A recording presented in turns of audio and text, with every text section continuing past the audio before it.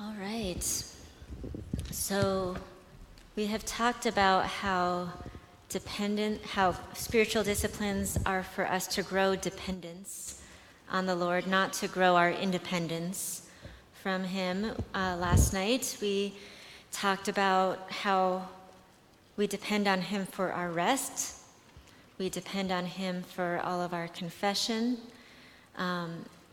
Next we're doing Bible reading and prayer. I have a tough time never not picking these ones because they're so foundational that they really should be addressed. But it's difficult because this is where I have had personal struggles. I love the Word of God. It is where I get life. I struggle with personal discipline to be in it as much as I think I should. And I beat myself up about that a lot. And so part of writing and speaking about this part shares a bit of that struggle. And God is so good. I have searched the Bible looking for the answer to the question as I wrestle through this. And in my mind, it's a very practical question because I want to know what the goal is. How much time exactly should I be spending in the Word of God every day?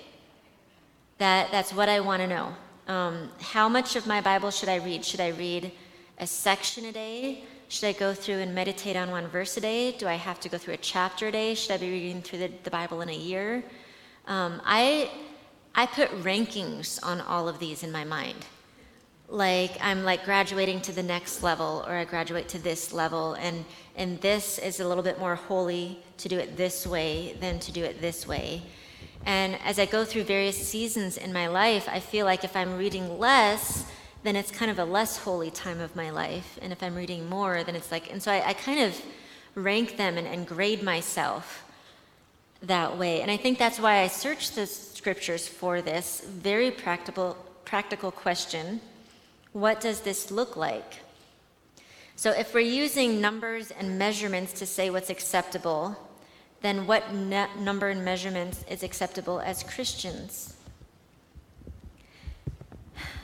So then as we get even times of day, should I wake up before my kids are awake? Or should I, before the rest of the household, should I wake up before I go to work and do something and spend time in the Word? What if I sleep in? Does that mean I'm a really bad Christian that day? Or can I make it up like around like lunchtime and squeeze it in there?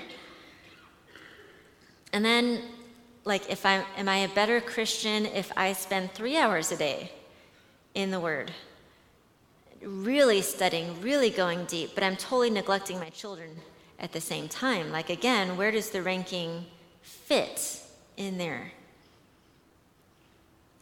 The question of what is enough and what isn't enough has plagued me.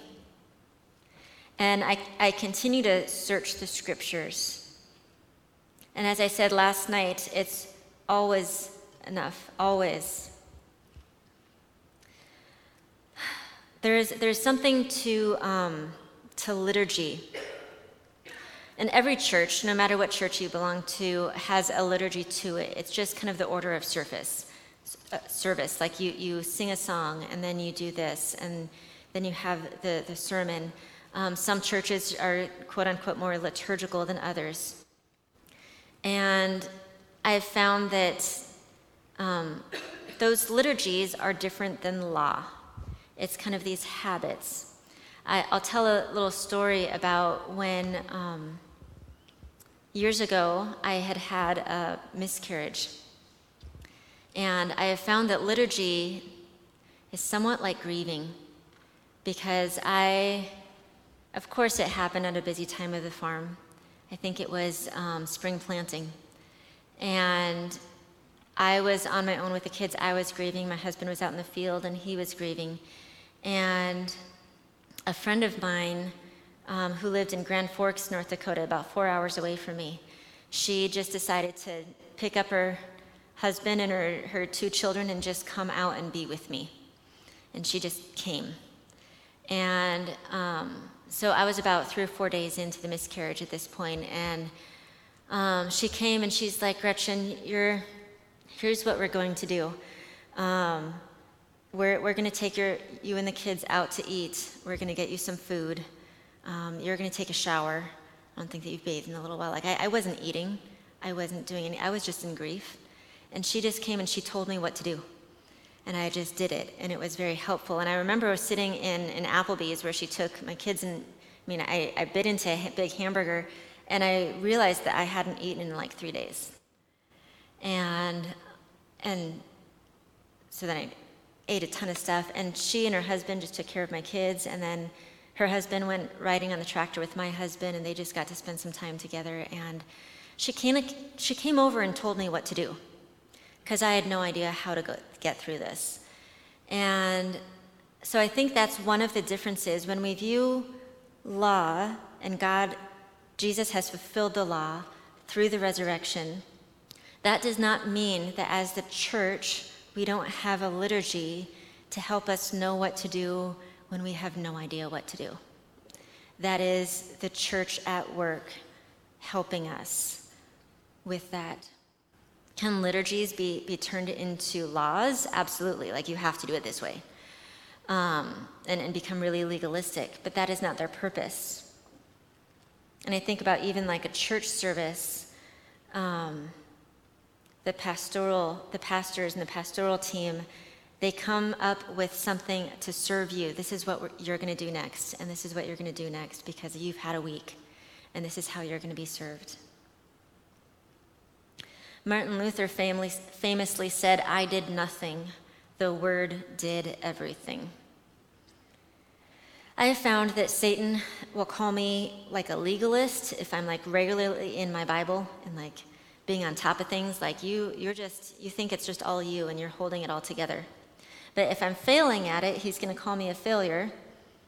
And I finally realized that Satan will never be satisfied because the fact is he doesn't get to name me. And the only one who gets to name me is satisfied on account of Christ. I don't think there's any other discipline that makes us feel more ranked than Bible reading. Most questions arise as a response to the verse like Romans 10:17, a very important verse. It says, "So faith comes from hearing, and hearing through the word of Christ." Faith comes through hearing the word of Christ. Therefore, if you want more faith, you should get in the word more. Like that's like where the logic goes, right? With an equation that simple, we should just hold nothing back and study the Bible night and day and do nothing else. What's stopping us from 30 minutes a day? Why not 4 hours? We think this way, we still believe that our works will kind of give us an edge to our faith. It'll kind of give us a one-up, make us a super Christian. But the faith that God wants to grow in us is not faith in our abilities, but faith in Christ and his abilities. So before we talk about reading the Word of God, let's examine some kind of emotional baggage that we associate with this. And these are just rhetorical questions to think about. Do you feel guilty when you miss a day of Bible reading? Do you feel shame for how much you dread opening up the Bible because you don't understand it? Do you feel shame about that?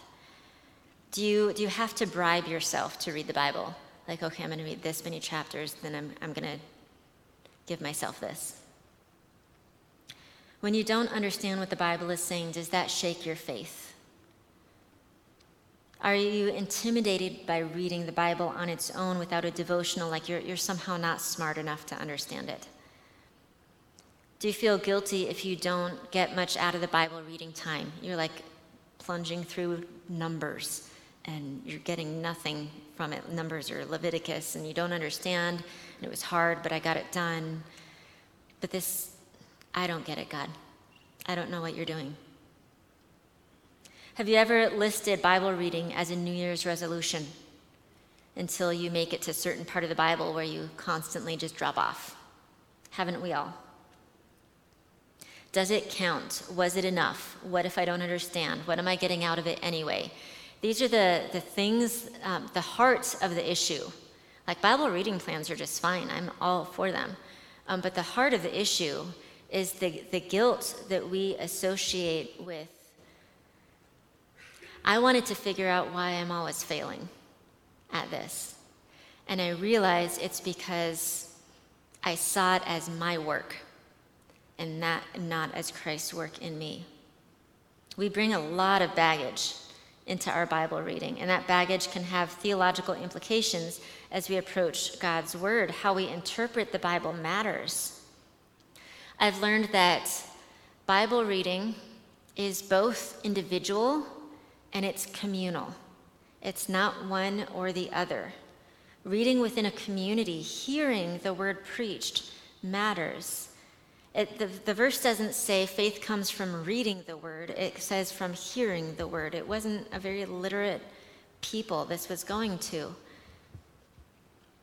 And in order to hear something, you have to have someone else speak it to you.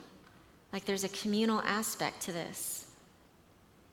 God gave us the Bible as a gift. It's not a noose around our necks. But however, because we form to it, it doesn't form to us. We often wrestle through the challenges. As it challenges and it shapes us, it's going to make us uncomfortable at times. But someone once told me that the Bible is the Holy Spirit's vocabulary. So when the Holy Spirit is speaking to you, those are the words he uses. The Bible is the Holy Spirit's vocabulary. So if you want to know his language, knowing the Bible is learning to hear that. The catch-22 of Bible reading, you learn to love Bible reading by actually reading the Bible. And I think that's the catch-22 from time to time, or all the time when we struggle to read it. So I think the knee-jerk reaction and common advice is that you just have to dig your heels in. You just got to do it. Go Nike, just do it. I mean, not everything has to be fun all the time. I think that's the most common advice. And it's to almost shame ourselves a little bit. Just keep going, muscle through. And honestly, that sometimes works. I have gone through seasons of that as well. But it's always followed by a humbling when I realize it wasn't my muscles that were going on. Like if your story is, I just had to push myself, do the hard things, and it really paid off, I'm in the Word now, and God did a great thing. Of course, I believe you on that. That wasn't wrong. But I do want to say that we have to remember our goal in spiritual disciplines is more dependence on him. And that is freeing. So as you may have your own way of motivating yourself, or if you struggle in this area, I want to add a suggestion on what to do with your heart when you struggle to get in the Word. When I was a really young mom, I asked an older woman I respected how she was so faithful in her Bible reading. And she said, well, you just have to want it badly enough. And then I thought, I don't want it badly enough. That was kind of a realization for me. It was a convicting one. And I immediately felt shame of how do I get myself to want it more? Because I obviously don't. Maybe I just don't understand how important it is, or maybe I just don't do all of that. But I realized at one point, this light bulb moment, God is in charge of our hearts. He's the one who shapes our hearts. He's the one who molds our hearts. He's the one who melts our hearts. You see all throughout Scripture him changing the heart of people. And so I finally got to a place where I'm like, God, can you help me want it? Because I don't want it. And I had to confess that to him. I don't want it. Can you help me want it? I believe, help my unbelief. And I threw that in his court. You have to help me want this. It was a huge eureka moment for me. I know a God who specializes in changing hearts. My prayer was actually a little bit more dumb than that. I said, Lord, help me read your word as much as I want to drink coffee. Help me crave it that much.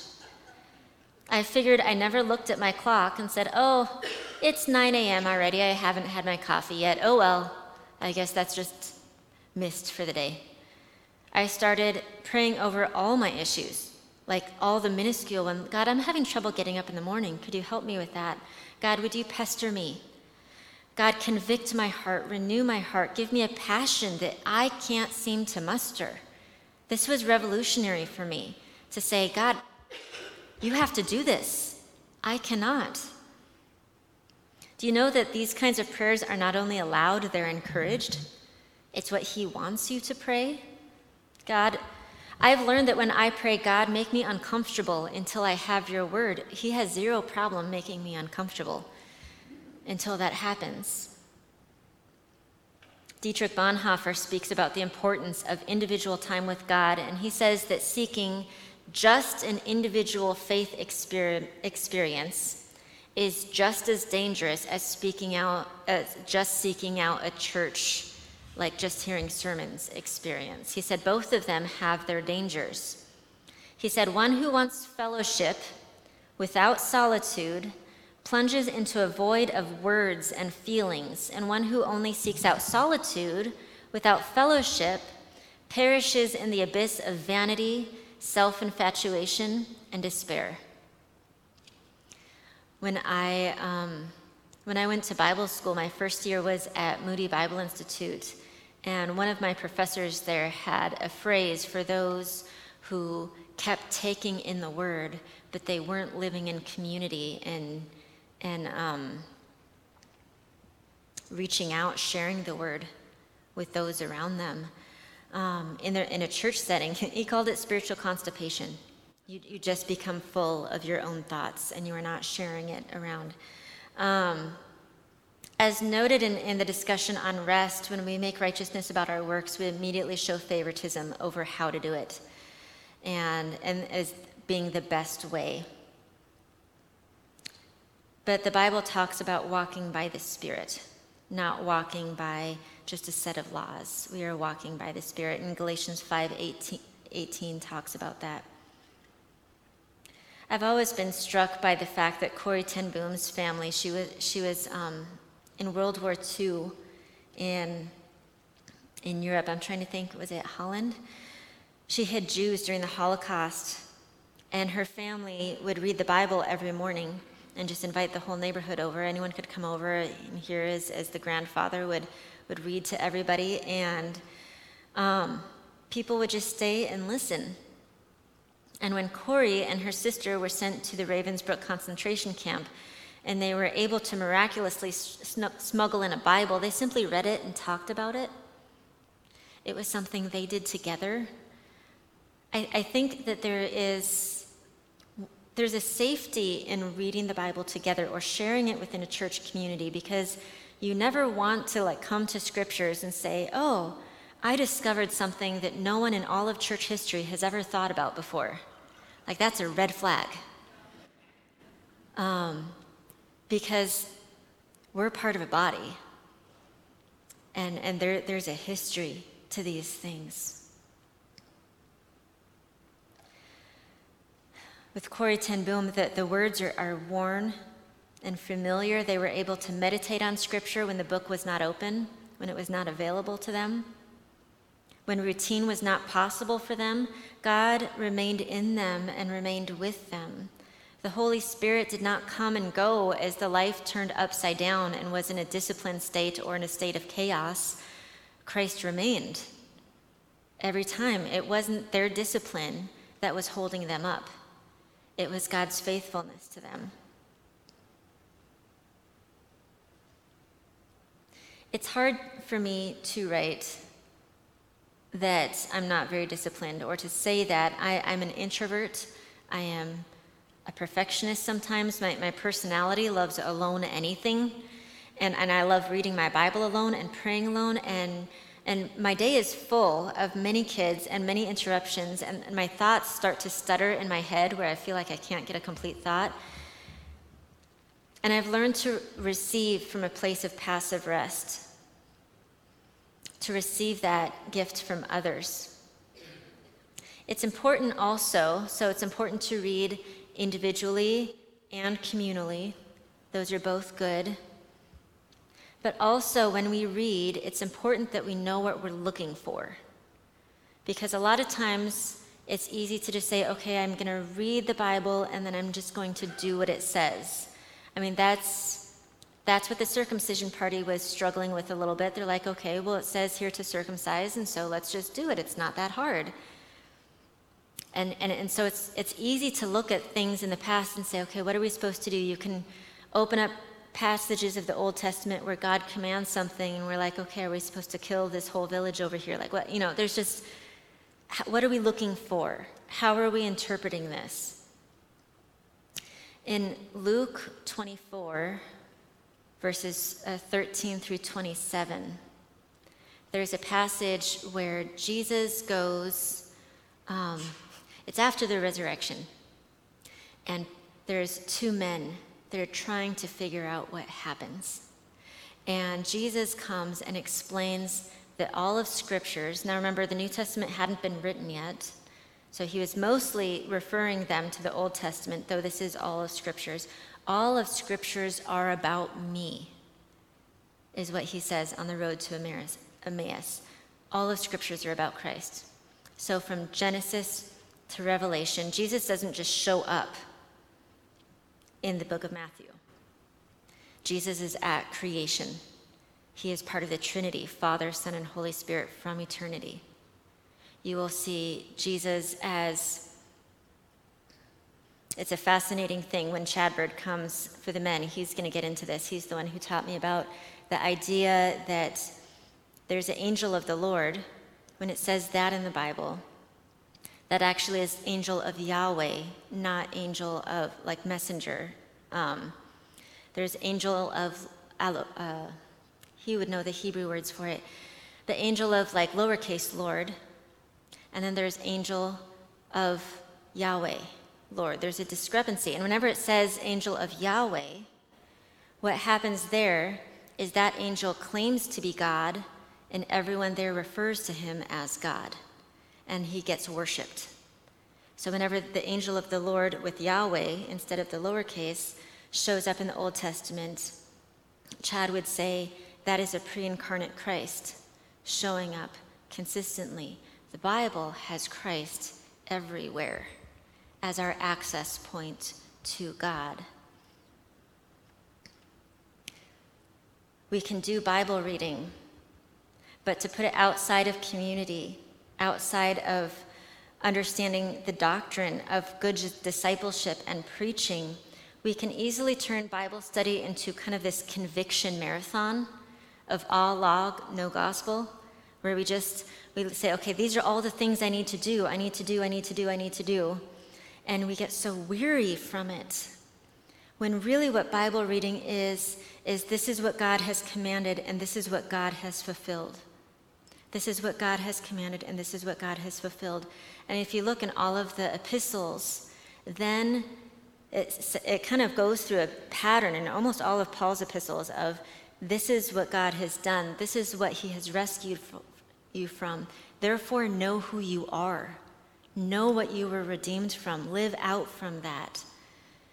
I think the conviction marathon is something that I have struggled with, to understand both law and gospel as both being from God, but knowing that my sins, they are many, but his mercy is more.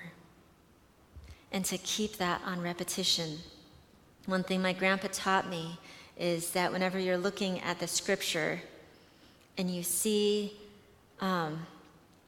something that seems really convicting or really difficult or really hard teaching, he said, keep zooming out until you see Christ. Just keep zooming out until you see him. And that has been very helpful to me, to know that he is with me. This idea where you can take a verse out of context and just apply it however you want it. There's a modern term for it called biblicism, which is very much along the lines of getting all of your intake of just Jesus and me. I'll tell you a quick story of a woman who I met on an airplane once many years ago. This was before smartphones, and I was flying home from college. And this woman was reading a book next to me. I was reading a book, I think I was reading Desiring God by John Piper at the time, back in college. And she looked at me and she's like, "Oh, what book are you reading?" And I said, "Oh, it's a book about desiring God." And she said, "Oh, I bet the Christians hate that, like all of the desiring." I'm like, "It's actually written by," okay, but, and so we were talking about that for a little bit. It went down, and then she looked over at me and she said, after we had gotten our drinks, she said, "You know, my grandma used to take me to church when I was a little girl. And I learned to memorize scripture back then. And some of the scripture I memorized as a child, I still remember, even though I don't go to church or anything now." And I'm like, "That's wonderful." She's like, "Do you know what verse is my favorite?" And I said, "No, what's your favorite verse?" And she said, "Be still and know that I am God." And I said, "That is a wonderful verse." And she's like, "I think about this verse whenever I need to remember to be still and know that I am God." And I was like, "So that's not what that verse means at all." And she's like, "Well, you know, we all kind of interpret it different ways." And I'm like, "No one interprets it that way. Like that's not, that, like, this passage isn't saying that you're God." And she was so like flustered, and she's like, "Well, I mean, David technically wrote it, and he believed he was God." And I'm like, "No, David didn't believe he was God. No, that was about Christ, and we need to be looking at Christ. We need to be reading in community. It's not just Jesus and you. We have a church, and that's a gift, and that's a comfort." On the other hand, it's not just listening to the sermon on Sunday and forgetting it the rest of the week. The message is given to the church assembled, but also for you personally. It's not either or, it's both and. And understanding God's law and his gospel, which fulfills the law, is something that never changes. And you'll see it in the Old Testament and you'll see it in the New Testament. I'm going to skip over a little bit to prayer.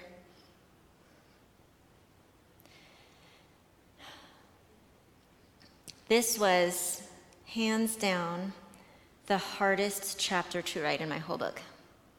When people say, "What was the hardest one?" This was the last chapter that I wrote, even though it shows up earlier in the book. It was so hard because there's so many ways to take this. For instance, think about all of the methods that we have to pray. Okay, so you've got prayer lists. I don't know if any of you guys have kept a prayer list of people that you pray for. There's a method. There's prayer journals. I like to write out my prayers because that way I don't get stuck on my grocery list in my head or something like that.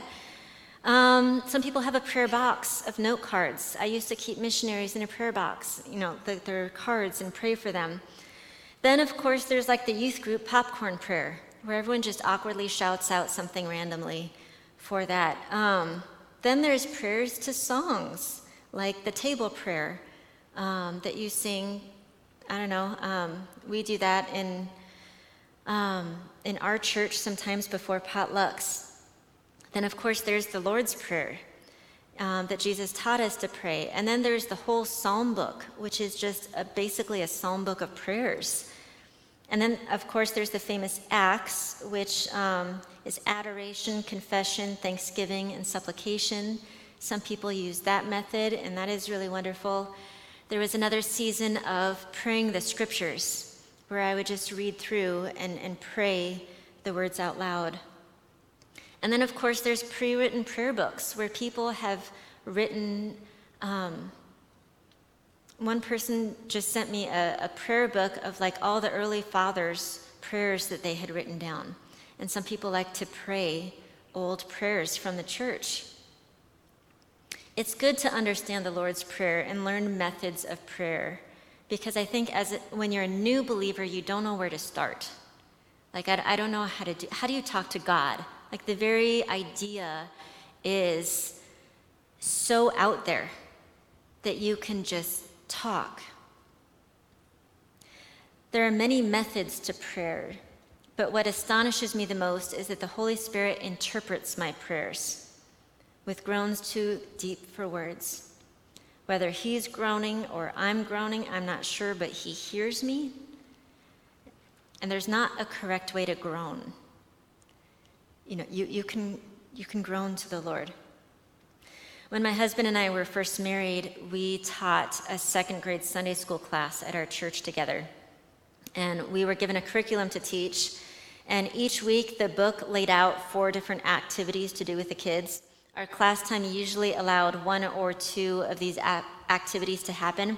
And so I usually wanted to pick whatever activity was simple and calm, like something I didn't have a lot of prep for, and they would be like coloring a coloring page or something like that. And that didn't usually go well for this little blonde-headed kid named John, John was full of questions. Like his mouth did not stop, and really good questions. He wasn't trying to be like mean or disobedient. His brain was just constantly going. And he definitely kept us on our toes. And we often had him in mind when we were planning which activity John could do. And one evening, my husband, Knut, he and I were planning our lesson. And we read about an activity which would require us to make this 3D model of a temple to bring to class. It was like we had to cut it out and paste it and like put it all together for the Sunday school class. And all the little pieces were provided with it. And Knut was like, let's do this one. This will be awesome.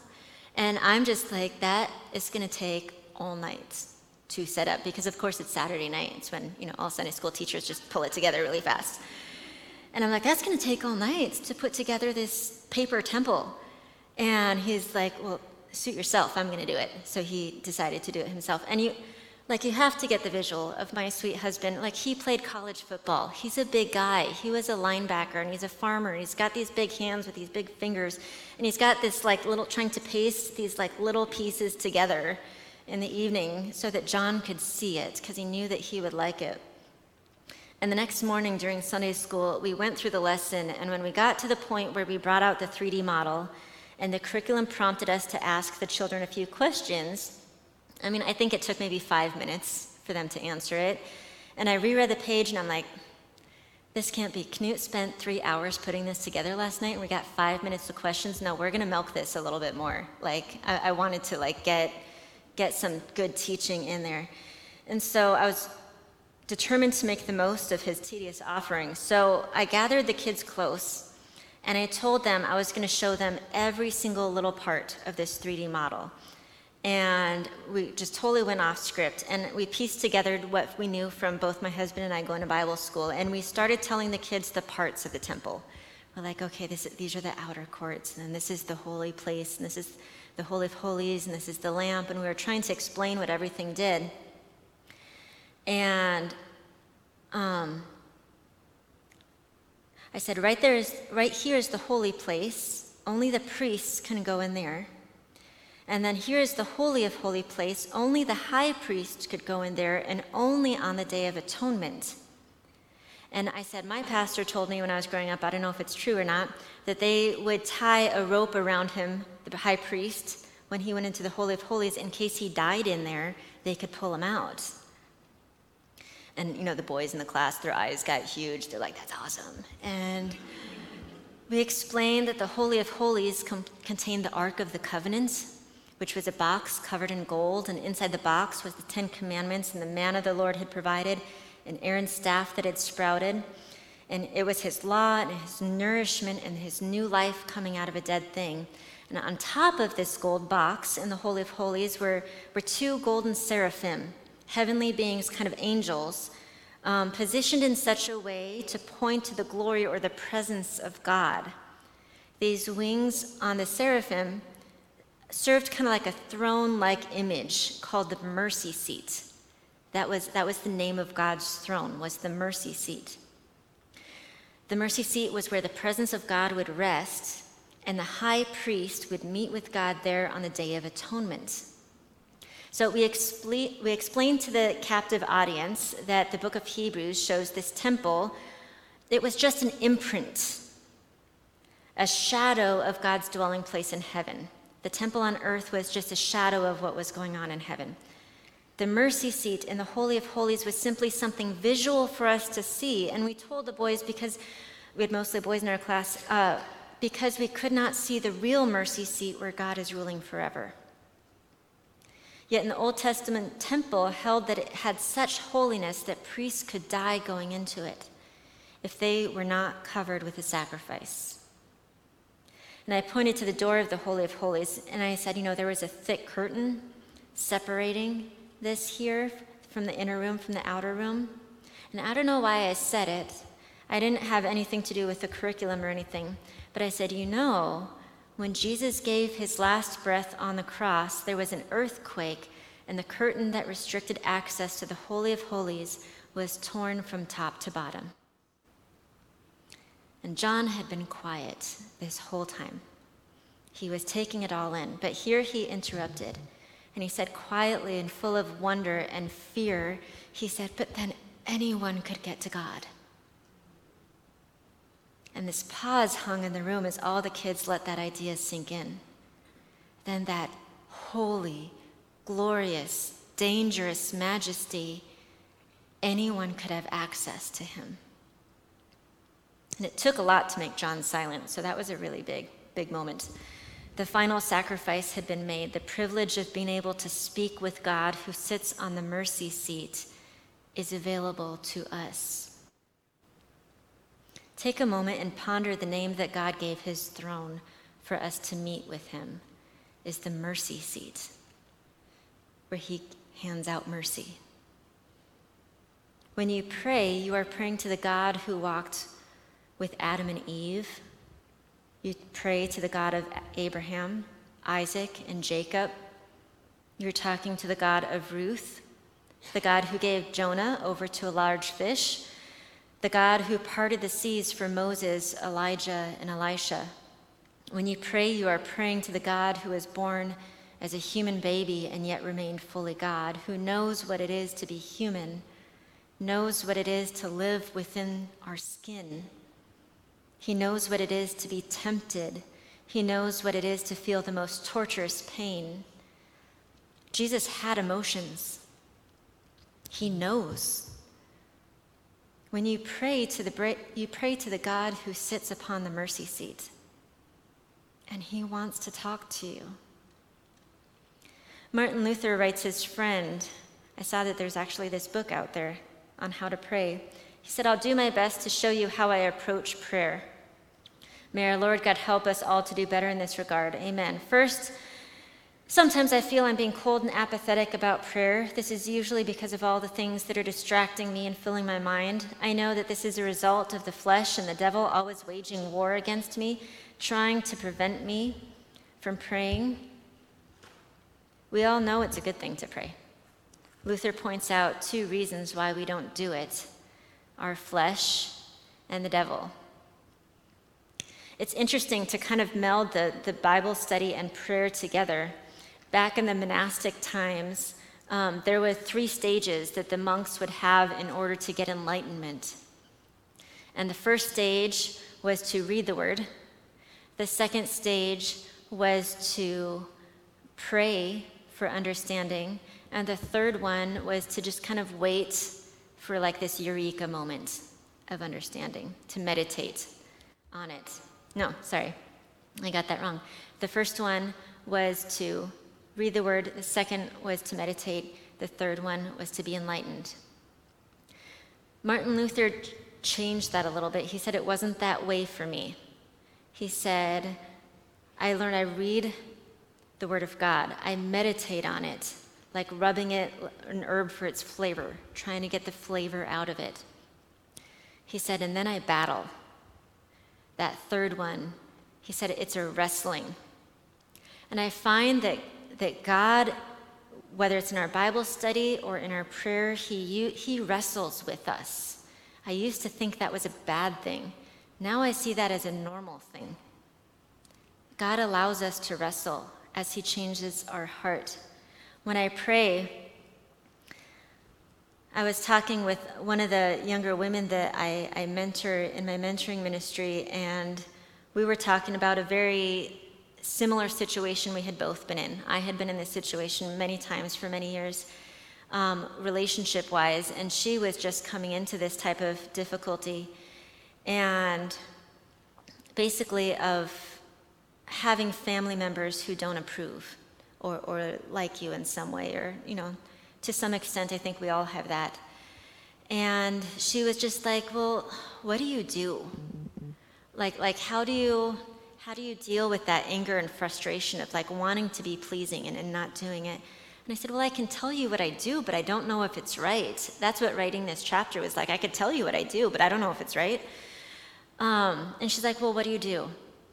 And I said, well, when I'm really upset about something and I know I need to take it to God, but I'm wrestling with what I know to be true and what I'm feeling to be true, and it's all this big storm inside of me. I said, I go walk out to a field outside of our house, and I go yell at God. I just go yell at him. And she's like, and you have not been smited down for that. And I said, no, that's where God meets me. He meets me there. And he takes, it's almost as if his attitude towards this is, well, I'm glad you finally got that off your chest. You've been holding that in for a long time.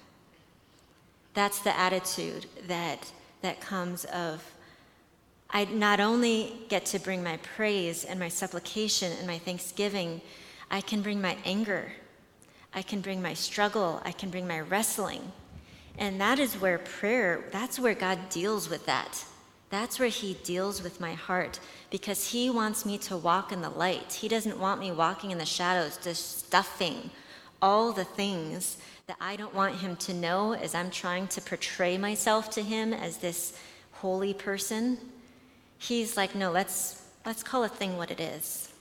Let's put it all on the table. Let's sort out the truth from the lies. That's what prayer is for me, where I get to be honest with the God of Abraham, the God of Jacob, the God of Isaac, the God of Adam and Eve and Ruth and Esther and Miriam. He is the God who hears us. I bear all my sin, both intentional and unintentional. In prayer, the Holy Spirit loosens and convicts the sin I cling to as I pray. And prayer becomes a big confession. Is that how it's supposed to work with everyone? I honestly don't know. But I know that he has been good to me in that way. And he has stubbornly loved me through hard times. Many approach the subject of prayer from a logic and reason perspective. Like C.S. Lewis asked the question, does it work? Like, how does it work exactly? And I would probably ask back, what is your definition of work or effective? If we define prayer works to mean that God gives us whatever we want, like spoiled children, well, we're going to be really disappointed, because that's not how prayer works. God is not Santa Claus. If we mean prayer works to mean that our intimacy with God will increase, I think we're getting closer. But how on earth does one describe talking with God?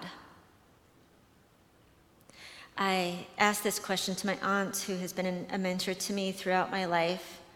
I asked her this question. I'm like, how do you even start? And she said, forget the logistics. You learn as you go. That's just how it works.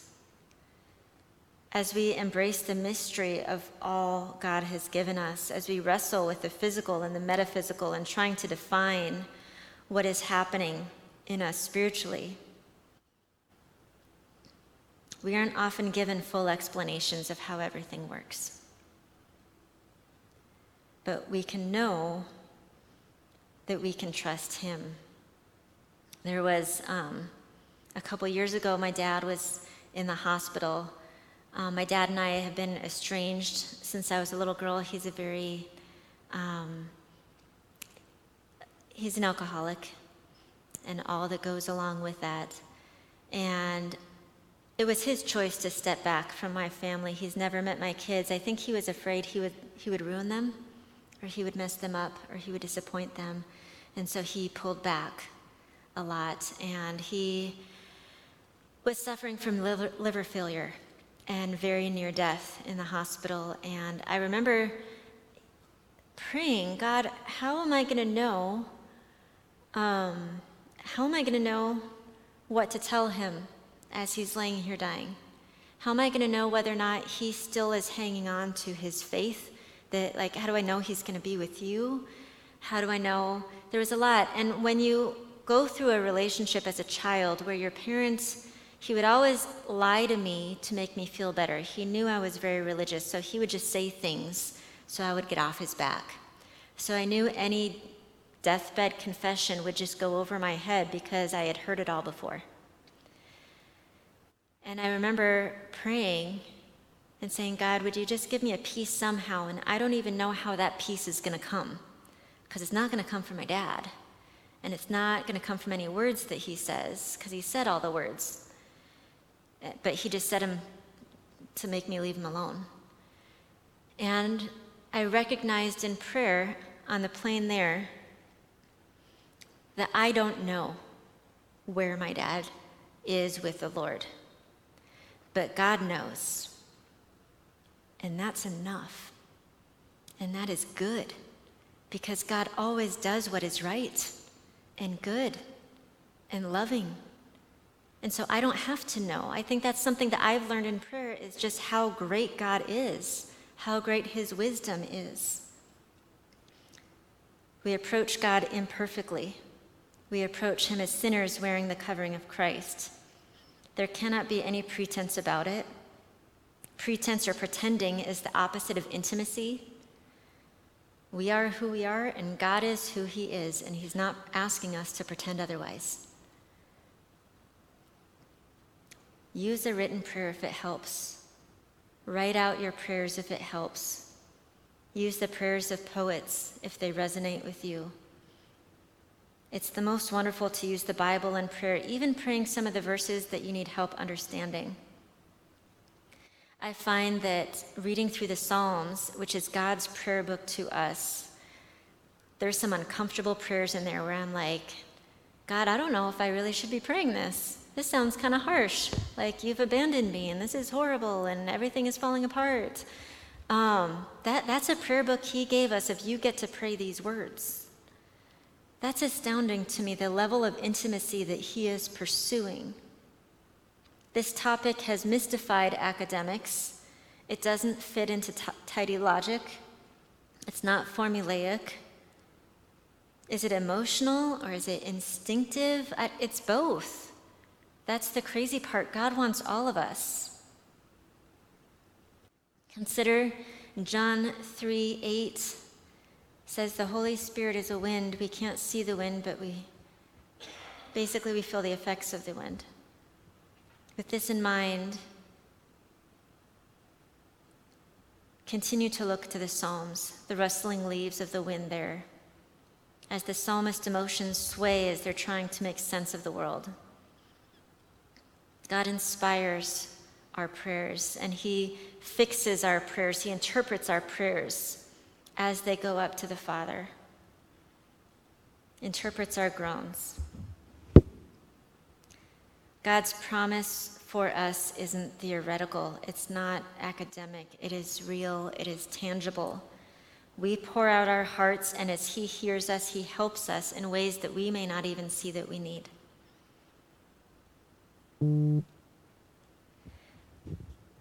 Does God encourage short prayers or long prayers? What time of day is most optional? What method is best to use? It's not a question of how as much as a question of in Christ. Because of his death and his resurrection, we get to come to the mercy seat and pray as often as we want to, as often as we need to. And he is there for us. Let's pray. Heavenly Father, once again, we believe, help our unbelief. Lord, I pray you would pour grace over all of our struggles and all of our wrestling. Lord, I pray that you would encourage each woman in here to be honest with you in her prayers, to say what she knows to be true so that you can help her sort out the truth from the lies. I pray that you would be gentle with us in our prayers, that you would be kind with us. Lord, I pray that you would encourage us to pray about all things big and small, that you would encourage us to know that you want that level of intimacy, to tell you things that are funny or things that are helping us drown. I pray that you would be with us this afternoon in our conversations, that we would pray for each other and be with one another in prayer. In your name, amen.